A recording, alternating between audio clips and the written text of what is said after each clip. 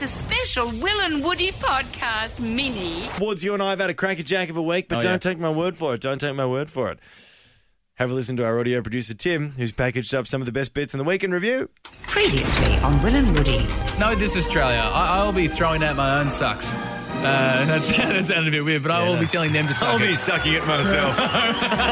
Hello and welcome to the Weekly Wrap. In a radio first, you can now interact with me live without your phone. Just yell into your speakers.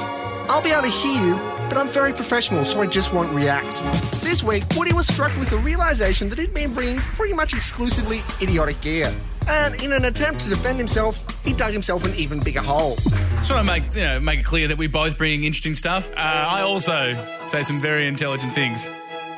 I've been inspired by a mother punching a cougar in the face. Would you believe me if I told you that wasn't actually the audio I meant to play? Oh, I would like to do for the first time on radio ever. Yeah. The chip game. What's the chip flavour?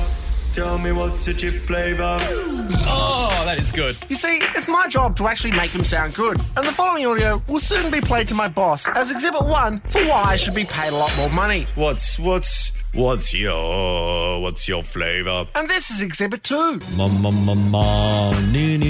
That's pretty good. It's good. It's good. That's good stuff. I have to put up with that every single day. We've got long hair. My God, make it stop. Can't believe I'm going to say this. Let's go back to the chip game. God, it's hard to know whether this is entertaining for other people. You know when you have those moments? I'm having fun. That's because you're eating chips blindfolded in a studio. That's why you're having fun. And I'm currently at work. It hasn't just been Woody who's been making poor decisions. Will's had his fair share as well. Sonia Kruger joins us right now.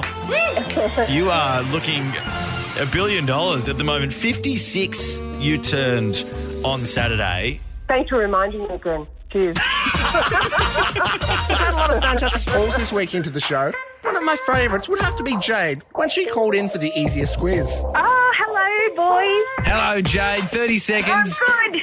Excellent enough. Yeah, you were. Yet despite mishearing almost everything Will and Woody said during the easiest quiz, Jade still managed to walk away with the $500. Thank you so much.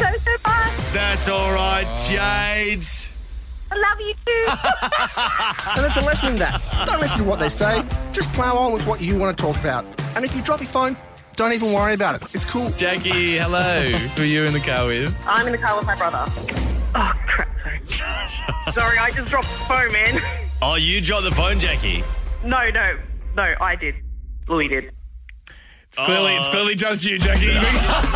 I'll be honest here. I'm actually pretty tired from coming up with all these segues between stuff, so I'll just leave this next one up to Will. Ahead of Father's Day, we got Jeremy on the show to call his dad. We wanted to see how quickly he could get him to bring up his Star Wars collection.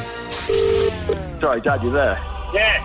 Dad, if there was something in the world that you valued more than me, what would it be? My giant Millennium Falcon.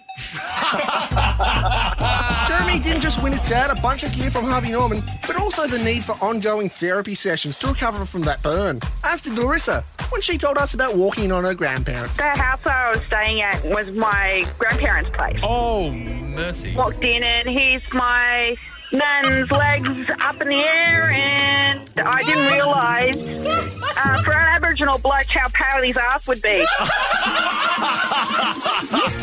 Want to hear it again? Hit up iHeartRadio or wherever you get your podcasts.